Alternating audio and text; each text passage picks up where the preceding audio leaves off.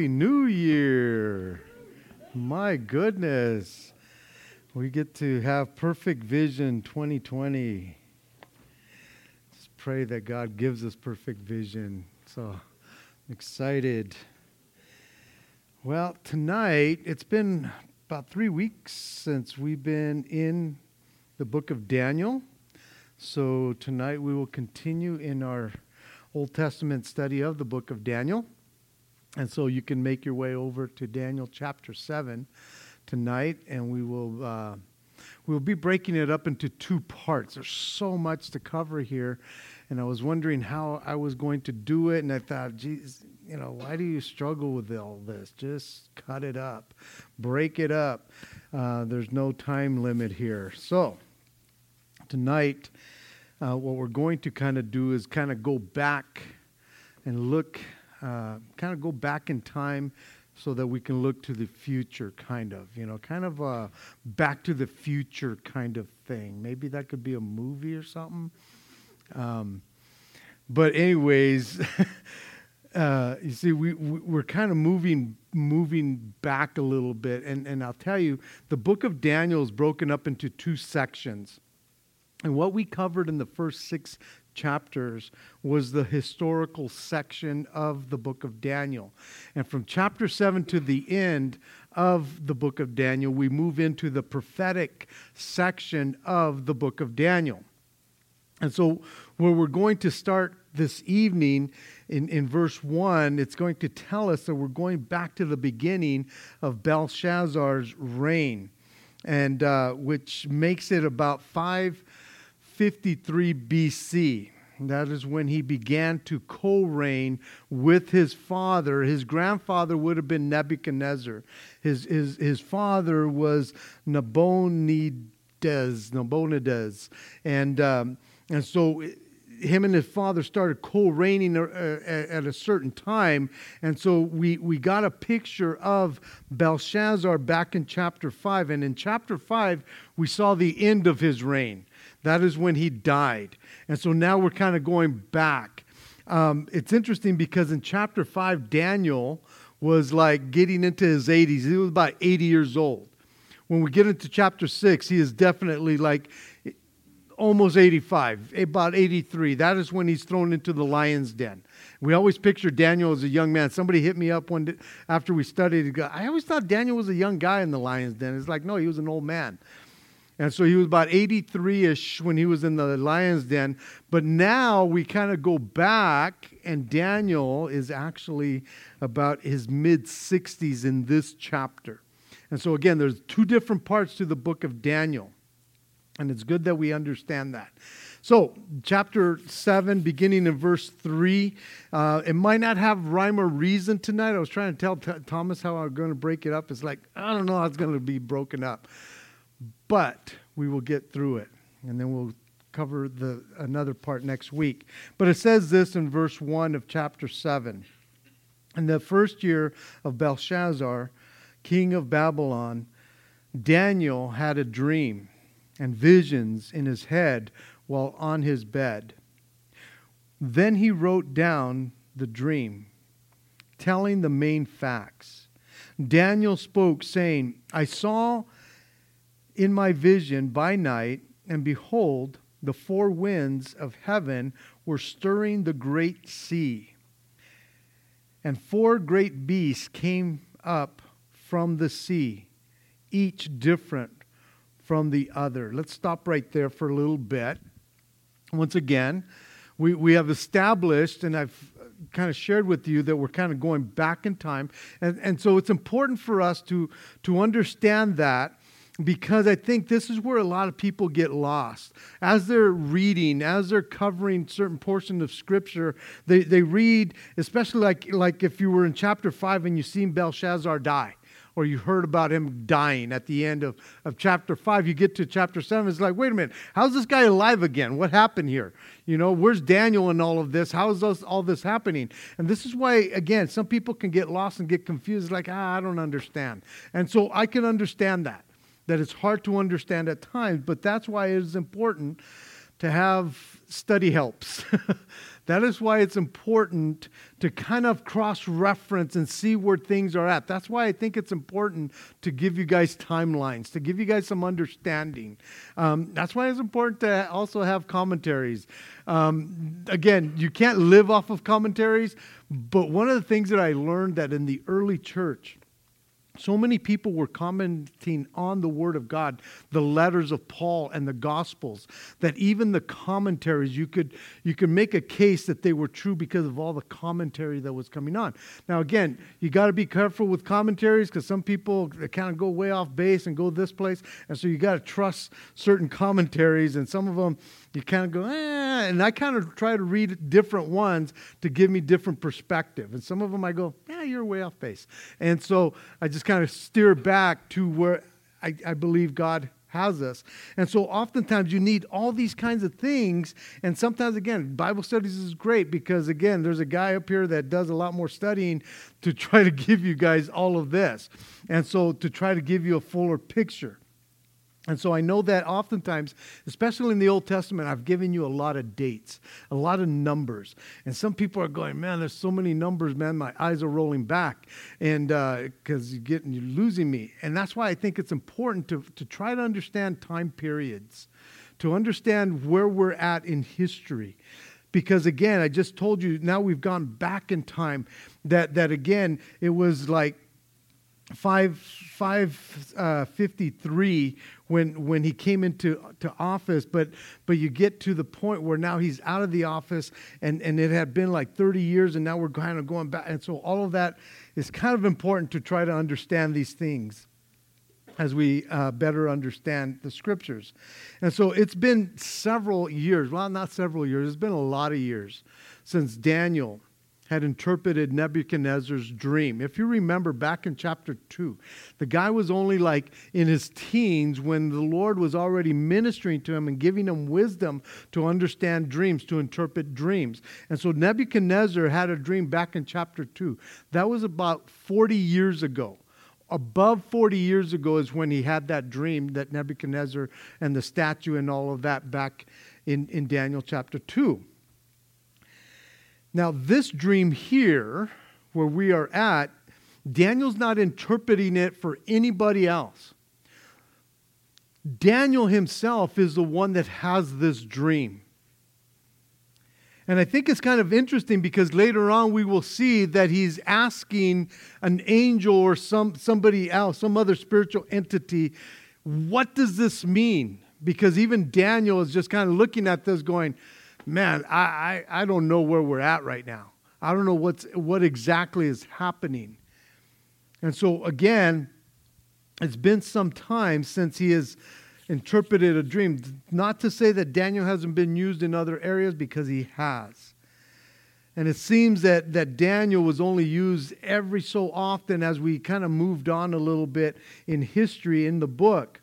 But we need to remember that we only get in the Word of God what God wants us to understand and to have.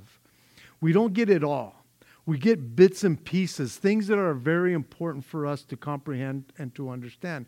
I'm thinking of the verse in John, at the end of John, where the apostle said, if we wrote down everything that Jesus said and did, we wouldn't be able to contain all the volumes that would have been written of him.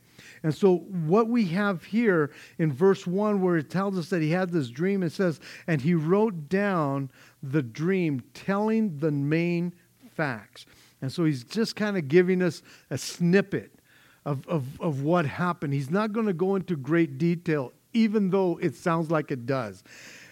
It kind of blows my mind that what we do have is a lot for us to try to comprehend, and yet it's not all the details. He just gives us the main facts of this dream, of this vision.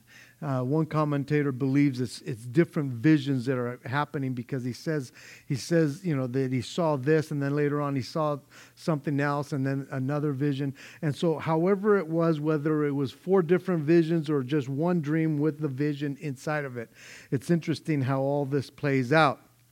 Because in verse 2 he says, Daniel spoke saying, I saw in my vision by night, and behold, the 4 winds of heaven were stirring the great sea. Now, oftentimes, or a couple times in scriptures, we've seen a picture of four winds. And so the reference to the four winds takes me over to Revelation chapter 7, verse 1, where it says, "After these things I saw four angels standing on the four corners of the earth, behold, or holding the four winds of the earth, that the winds should not blow on the earth, on the sea, and on any trees." And so here we have this picture of the winds being held up. So if angels can hold the wind from blowing, is it possible that, could there be a possibility, could it be that they can also stir things up? Now, I know that it doesn't tell us that there's an angel doing this or not doing this. It's quite possible, and it wouldn't be out of the ordinary for God to use His angels to stir up the seas that we see in this text. But it doesn't tell us that much. But it does tell us that the winds, the four winds of heaven, were stirring the great sea. The great sea is the Mediterranean Sea. But the word sea in Scripture often stands for the populace. It stands for the masses of mankind.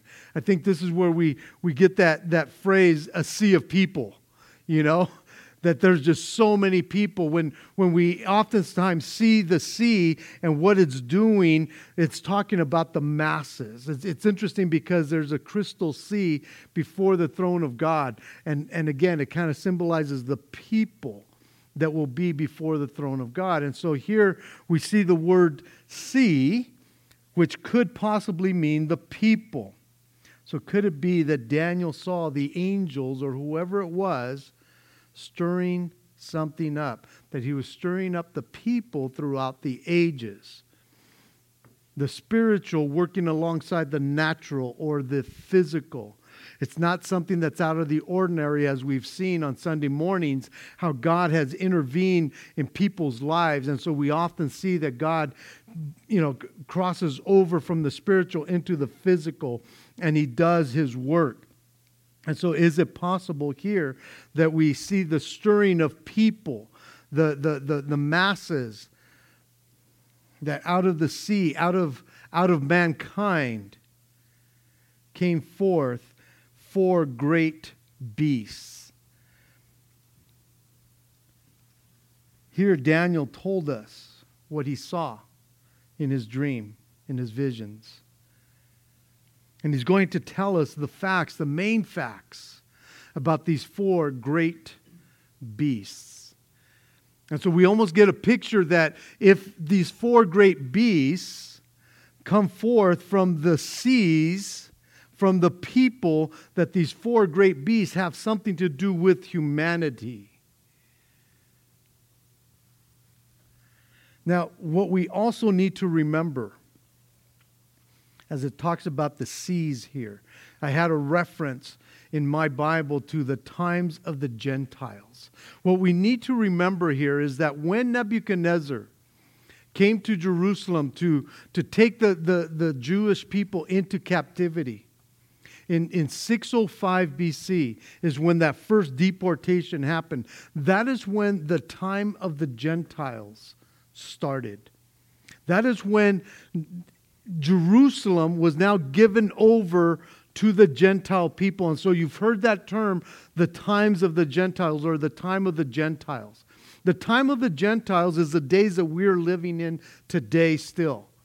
Because from that time, from 605 BC, till the time that Jesus sets up His kingdom after the tribulation, when He sets up the millennial kingdom, that is when the time of the Gentiles expires.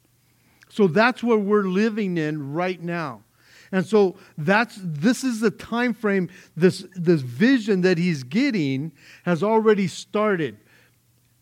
Daniel is believed to be one of the first captives taken in that first deportation in 605 BC. So he was part of that time of the Gentiles. He is now having a dream, a vision about it. And so it says in verse 4, as he's talking about the four great beasts that came out of the sea, each different from the other. Verse 4, it says, the first was like a lion and had eagle's wings. I saw until its wings were plucked off, and it was lifted up from the earth and made to stand on 2 feet like a man, and a man's heart was given to it. And suddenly another beast, a second like a bear. It was raised up on one side and had 3 ribs in its mouth between its teeth. And they said thus to it, arise, devour much flesh.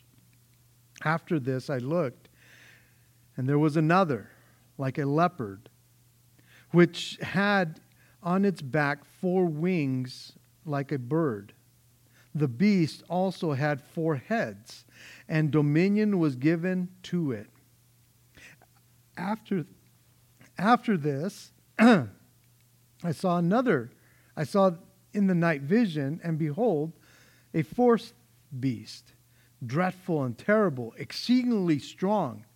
It had huge iron teeth. It was devouring, breaking in pieces, and trampling the residue with its feet. It was different from all the beasts that were before it, and it had 10 horns. I was considering the horns, and there was another horn, a little horn, coming up among them, before whom 3 of the first horns were plucked out by the roots. And there in his horn were eyes like the eyes of a man, and a mouth speaking pompous words. I watched until the thrones were put in place, and the Ancient of Days was seated. His garment was white as snow, and the hair of his head was like pure wool. His throne was a fiery flame. Its wheels are burning fire. A fiery stream issued and came forth from before him. 1,000 thousands ministered to him. 10,000 times 10,000 stood before him. The court was seated, and the books were open. I watched then because of the sound of the pompous words which the horn was speaking. I watched till the beast was slain, and its body destroyed and given to the burning flame. As for the rest of the beasts, they had their dominion taken away, yet their lives were prolonged for a season and a time. I was watching in the night vision, and behold, one like the Son of Man coming with the clouds of heaven. He came to the Ancient of Days, and they brought him near before him. Then to him was given dominion and glory and a kingdom, and all the people, nations, and languages should serve him. His dominion is an everlasting dominion, which shall not pass away, and his kingdom the one which shall not be destroyed. Now, I've had some pretty crazy dreams, but none of them have ever been like this. That sounds pretty amazing, just kind of watching this whole thing. And then the fact that he could remember the whole dream. And I don't know about you, sometimes when you have those crazy dreams, you're going through it, man, it's so real. And then you wake up in the morning, you're going, who am I? Where am I? Why am I? And you can't remember the whole thing, but you have little bits and pieces of it. And yet, as we read here, and I told you earlier, he's not going to give us a lot of detail, and yet we have plenty of detail that we have here. And it's like, how did you remember that whole thing? This dream, vision, actually goes along with that dream that Nebuchadnezzar had so many years earlier, about the empires that started off with the gold, and then the silver, and then the bronze, and then the iron, and then the clay. How it was all these kingdoms, these empires that would kind of diminish in splendor, although they would become more and more powerful with the types of metals that they had, until the end where there's iron but there's mixed with clay, something that's so fragile. And so it's interesting because this goes along with that. And how all these empires, these kingdoms would reign throughout the ages. And again, Nebuchadnezzar being the head of gold, I mean, he got pretty pompous in that whole sense because the gold was him. But everything would diminish after that. And it's interesting because Daniel was actually a part of that first empire, the Babylonian Empire. In this text, he is still part of the Babylonian Empire. But we've already seen in chapter 7 or chapter 6 that he also sees the next empire that comes to pass. So you can imagine, because God had given him this dream or interpretation of this dream, that he's already seen how God's going to be working. And yet, in this instance here, before he even gets to that next kingdom, he's seeing something, and it's just kind of blowing his mind, trying to comprehend what all of this means. And so, again, this vision that he has, this dream that he has, kind of goes along with Nebuchadnezzar's dream that had happened like 40 years earlier. But Nebuchadnezzar's dream had to do more with the outside, the facade, the makeup of the empires, their splendor or the lack thereof of their splendor. This vision, even though he doesn't get in a lot of detail, it tells us not all the facts, just the main facts. This vision gives us more detail of their characteristics of these empires, if you will. Verse 15, if you will, to verse 17. It says, I, Daniel, was grieved in my spirit within my body, and the vision of my head troubled me. I came near to one of those who stood by and asked him the truth of all this. So he told me and made known to me the interpretation of these things. Those great beasts, which are four kings, which arise out of the earth. And so again, it's interesting because sometimes we don't understand Scripture. But if you just continue to read, sometimes the Scripture just interprets itself.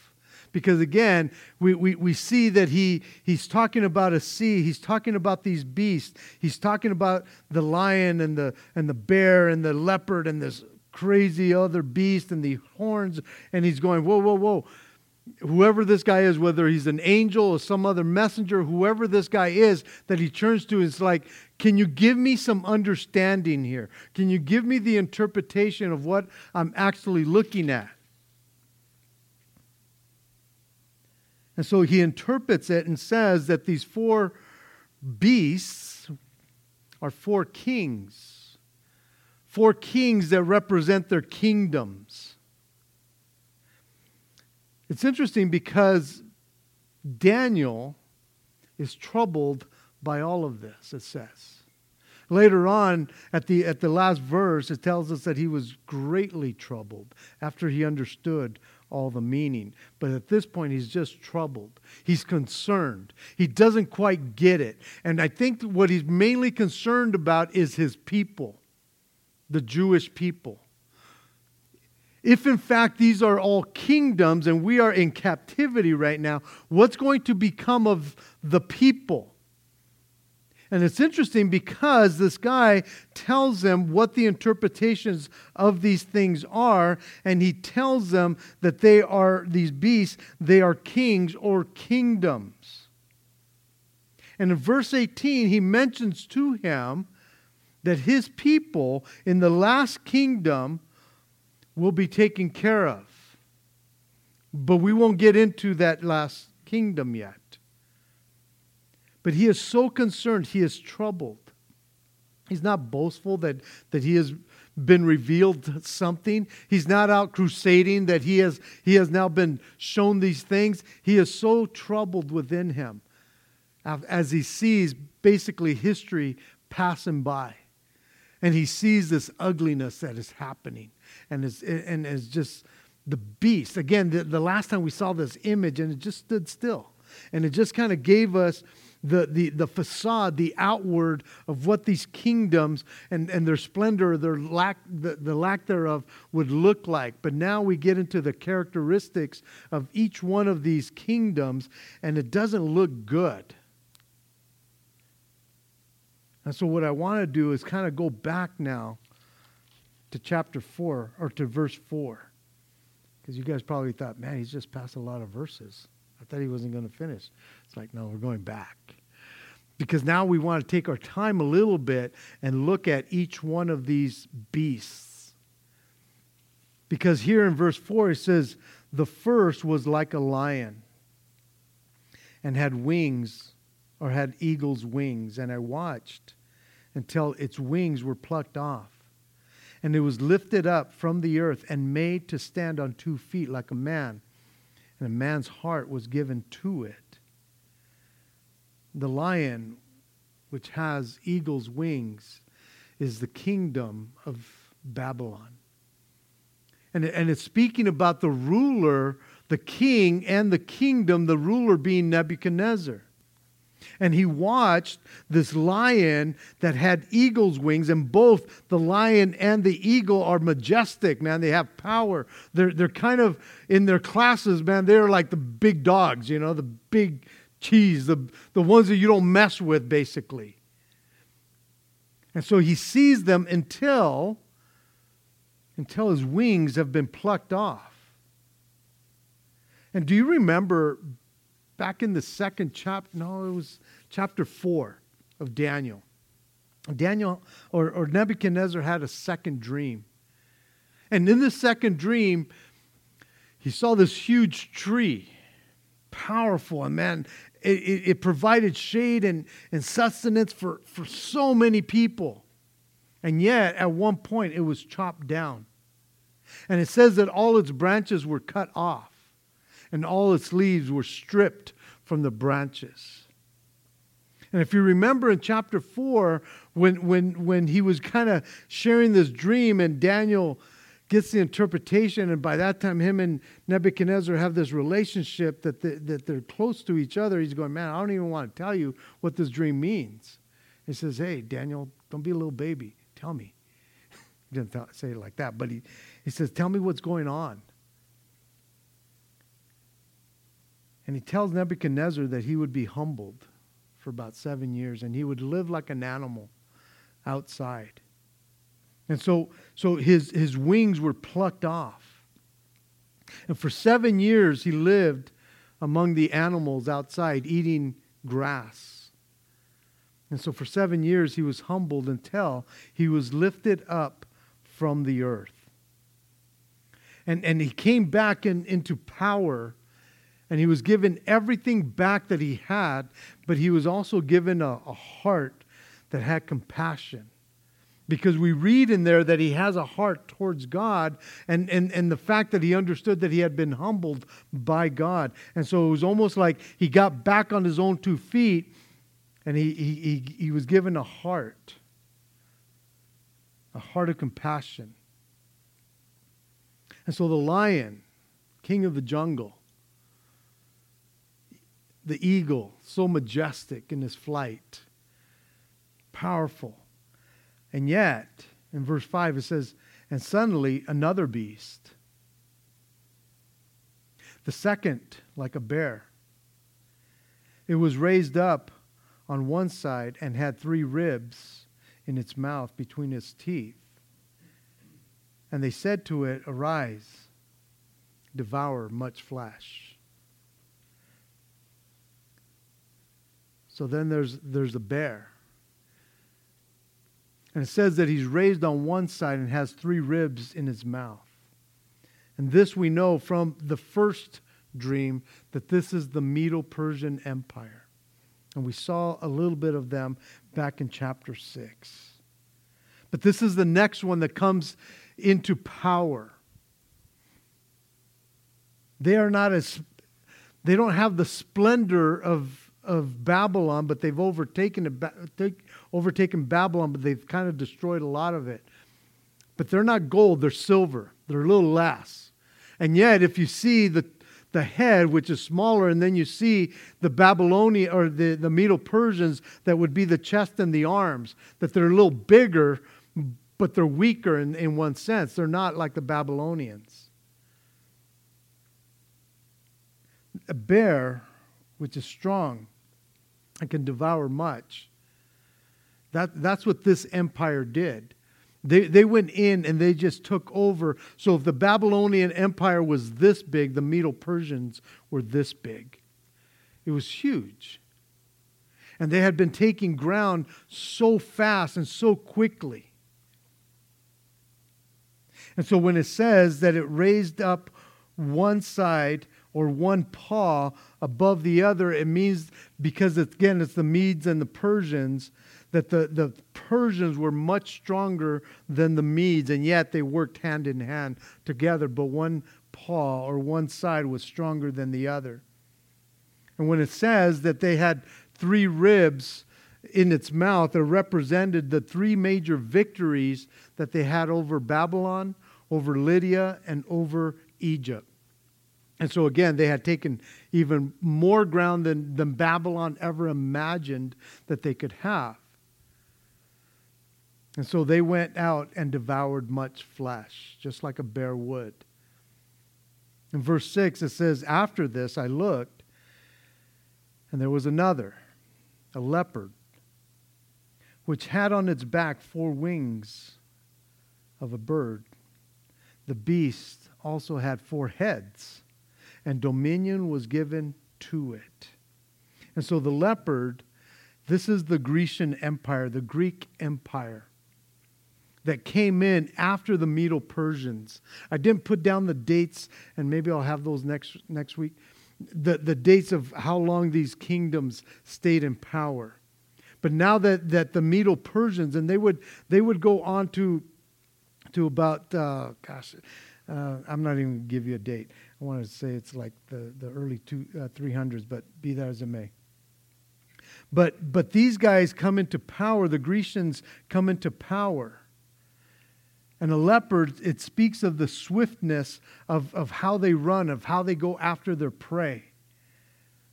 And the swiftness speaks about Alexander the Great. Alexander the Great, the strategic leader of the Grecian Empire, who in his young age took over so much land. It ended up that he died at about 33 years old. And yet he was one of the most strategic commanders that ever had lived. That to be able to take so much land, to make it his, and because of his untimely death, the empire had to be separated into 4 different regions. And that's where the 4 heads come in on this beast. The 4 wings speak of the swiftness, not only of the leopard, but how much they covered and how they just kind of got to these places quickly.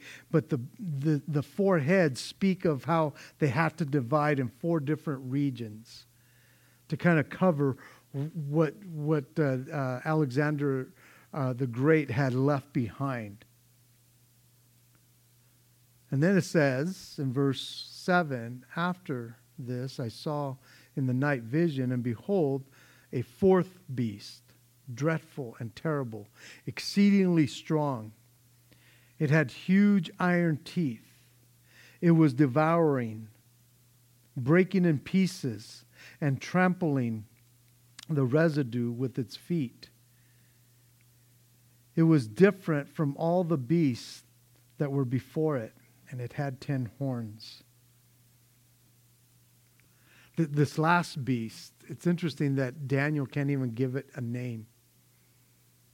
And it's almost like it freaked Daniel out somewhat, you know.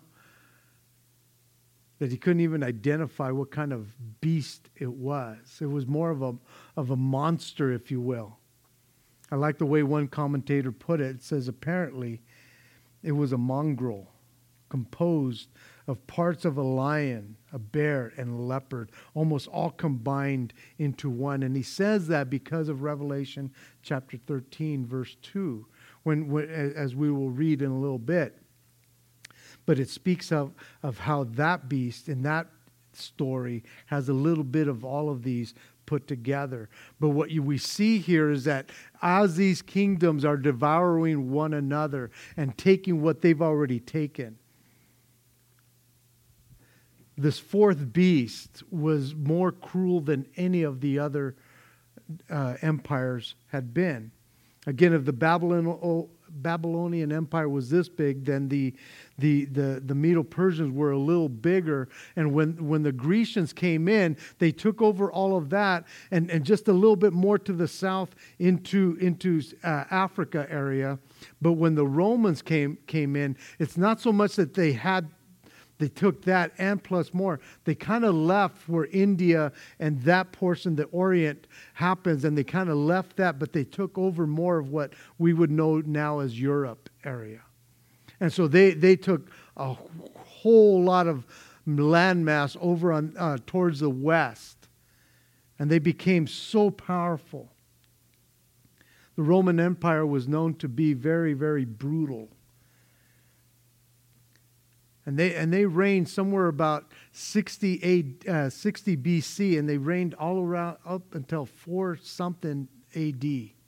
And so they were around for quite a long time. The Roman Empire is the empire where when we see Jesus come into the world, they were ruled by the Roman Empire. So the characteristics of this Roman Empire, again, they kind of go along with the statue that Nebuchadnezzar had, where there was iron, and iron is a strong steel, stronger than gold, stronger than the silver and the bronze. The iron is able to break things in pieces, it says. And yet it's interesting because as he sees this beast and he's tripping out on the beast, he kind of focuses on the 10 horns that this beast has. And in verse 8, he says, I was considering the horns. And there was another horn, a little horn, coming up among them, before whom 3 of the first horns were plucked out by the roots. And there in this horn were eyes like the eyes of a man, and a mouth speaking pompous words. Turn over, if you will, to Revelation chapter 13. Revelation chapter 13. I want to read to you that whole chapter. And I want to read it to you because it kind of goes along with what we're covering in Daniel chapter 7 tonight. Because you will notice a lot of the same phraseologies, you will see a lot of the same kind of symbolism and animals that are mentioned here. One of the things that you will note as we read in Revelation chapter 13, that when he talks about, as we saw over here, there was the bear or the lion, the bear, and the leopard, and then the beast that was kind of awful. You'll notice that in Revelation chapter 13, you see them in reverse order.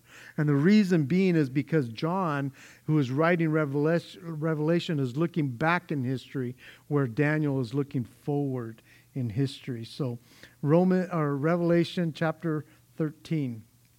It says, Then I, John speaking, stood on the sand of the seas, and I saw a beast rising up out of the sea, having 7 heads and 10 horns, and on his 10 horns crowns, and on his head a blasphemous name. Now the beast which I saw was like a leopard. His feet were like the feet of a bear, and his mouth was like the mouth of a lion. The dragon gave him his power, his throne, and great authority. I saw one of his heads as if it had been mortally wounded, and his deadly wound was healed. And all the world marveled and followed the beast. So they worshipped the dragon who gave authority to the beast. And they worshipped the beast, saying, "Who is like the beast? Who is able to make war with him?" And he was given a mouth speaking great and blasphemies. And he was given authority to continue for 42 months. Then he opened his mouth in blasphemy against God, to blaspheme his name, his tabernacle, and those who dwell in heaven. It was granted to him to make war with the saints and to overcome them. And authority was given him over every tribe, tongue, and nation. All who dwell on the earth will worship him, whose names have not been written in the book of life of the Lamb slain from the foundation of the world. If anyone has ears to hear, let him hear. He who leads into captivity shall go into captivity. He who kills with the sword must be killed with the sword. Here is the patience and faith of the saints. Then I saw another beast coming out of the earth, and he had 2 horns like a lamb and spoke like a dragon. And he exercised all his authority of the first beast in his presence and caused the earth and those who dwell in it to worship the first beast, whose deadly wound was healed. He performed great signs so that he even makes fire come down from heaven on the earth in the sight of men. And he deceives those who dwell on the earth by those signs which he was granted to do in the sight of the beast, telling those who dwell on the earth to make an image to the beast who was wounded by the sword and lived. He was granted power to give breath to the image of the beast, that the image of the beast should both speak and cause as many as would not worship the image of the beast to be killed. He caused all, both small and great, rich and poor, free and slave, to receive a mark on their right hand or on their forehead, and that no one may buy or sell except one who has the mark or the name of the beast or the number of his name. Here is wisdom. Let him who has understanding calculate the number of the beast, for it is the number of a man, and the number is 666. So what we see in this chapter, and I wanted to read the whole chapter because as we go back, and you can keep your finger there in Revelation a little bit, when we go back to Daniel chapter 7, we see some of the similarities, especially when we get to verse 7 of Daniel chapter 7 and chapter 8, and verse 8. We see how this last beast, which is considered the Roman Empire, the one that was ruling around the time of Jesus, and how it dissolved in 4-something AD, that somehow that there's this similarity of what will happen towards the end. And we kind of caught a glimpse of it from verse 9 to about 15, that we see that something goes on between verse 9 and verse 14 that happens between the little horn and the Ancient of Days, and all of that battle that goes on in there. And so we see the similarities between the little horn and the beast, the fourth empire. And so when we now look into the future from the last Roman Empire, we see the revived Roman Empire that comes back into power later on. It has a little bit of all the other empires mixed in them because of all the similarities, the characteristics that we see in chapter 13 of Revelation. So back in our text, in verse 20, where did I leave off on? Let me see. Let's read verse 18 to 22. Yeah. It says, "But the saints of the Most High will receive the kingdom and possess the kingdom forever, even forever and ever." Verse 19.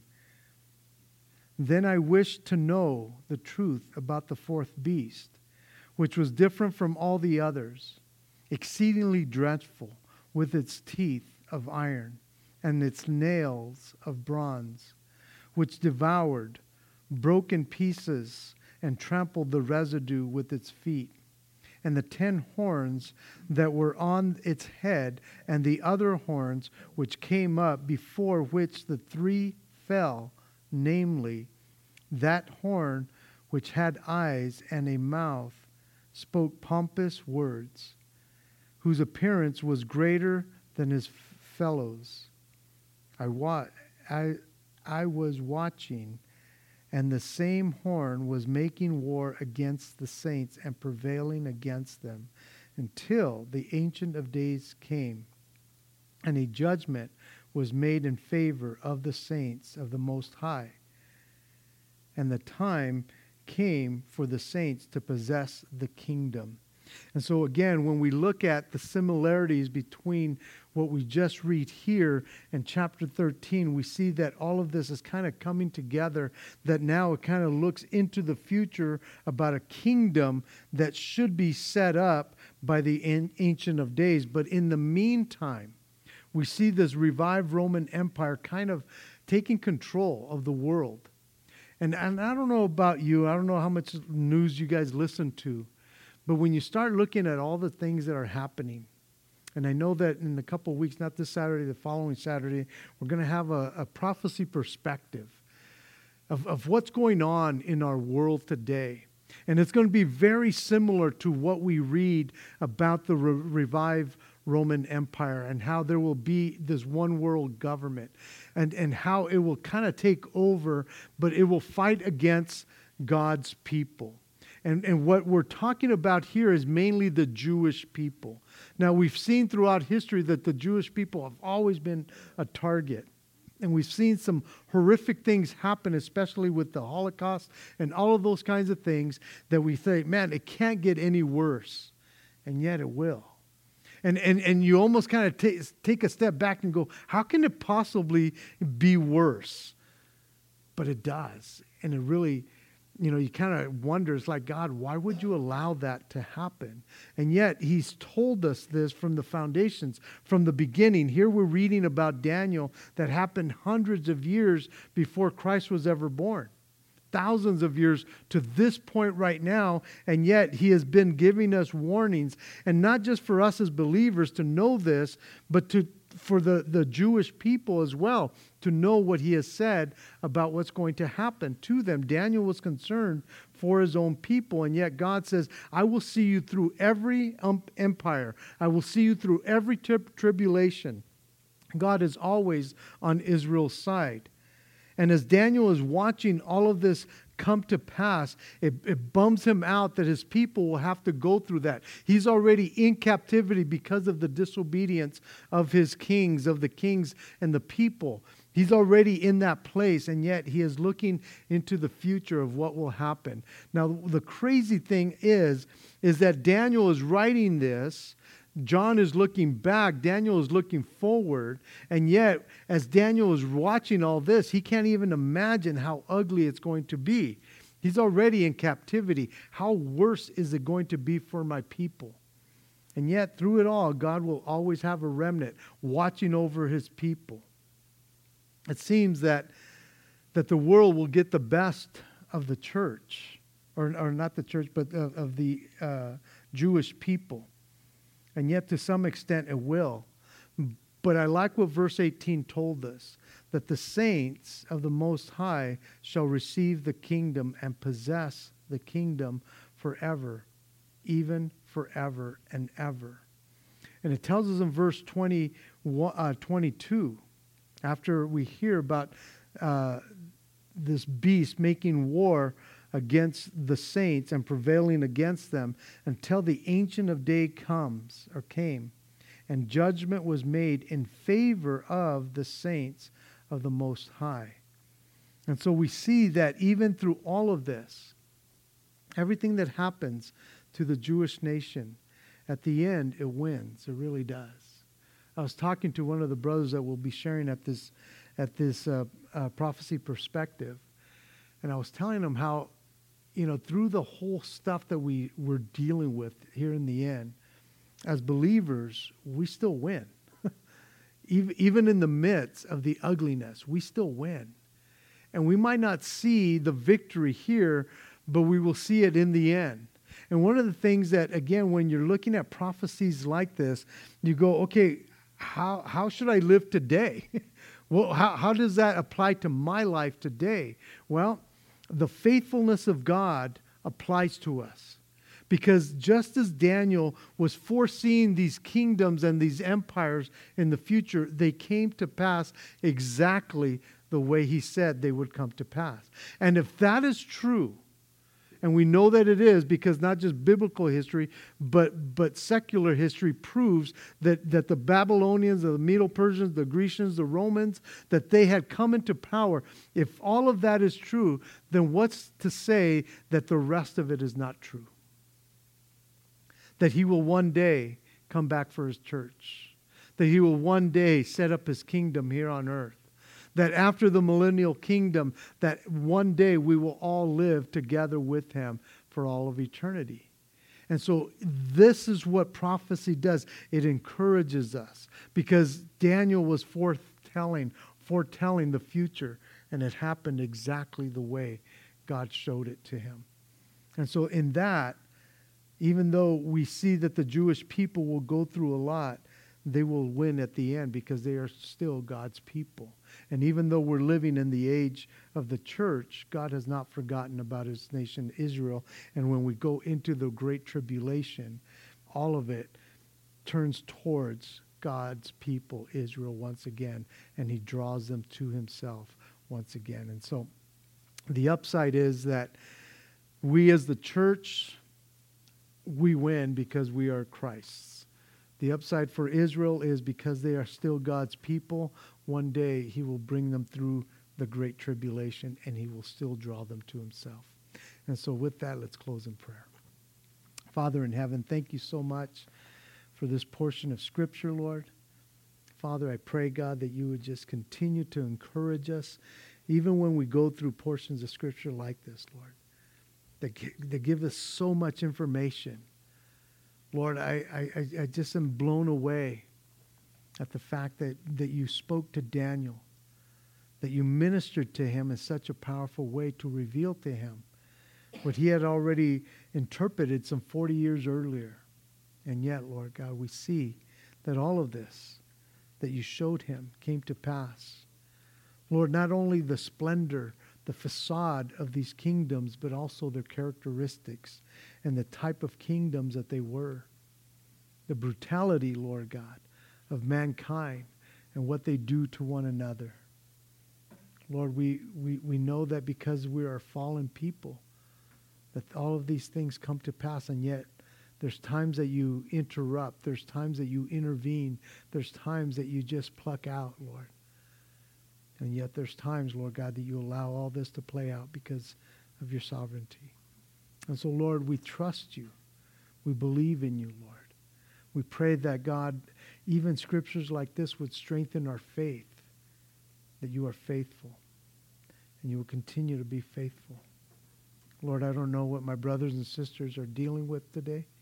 I don't know what they're battling with right now. But Lord, as you were faithful to tell us how all this would play out, I pray that you would be faithful in the lives of my brothers and sisters right now. And encourage them, I pray. We bless you and we thank you in Jesus' name. Amen.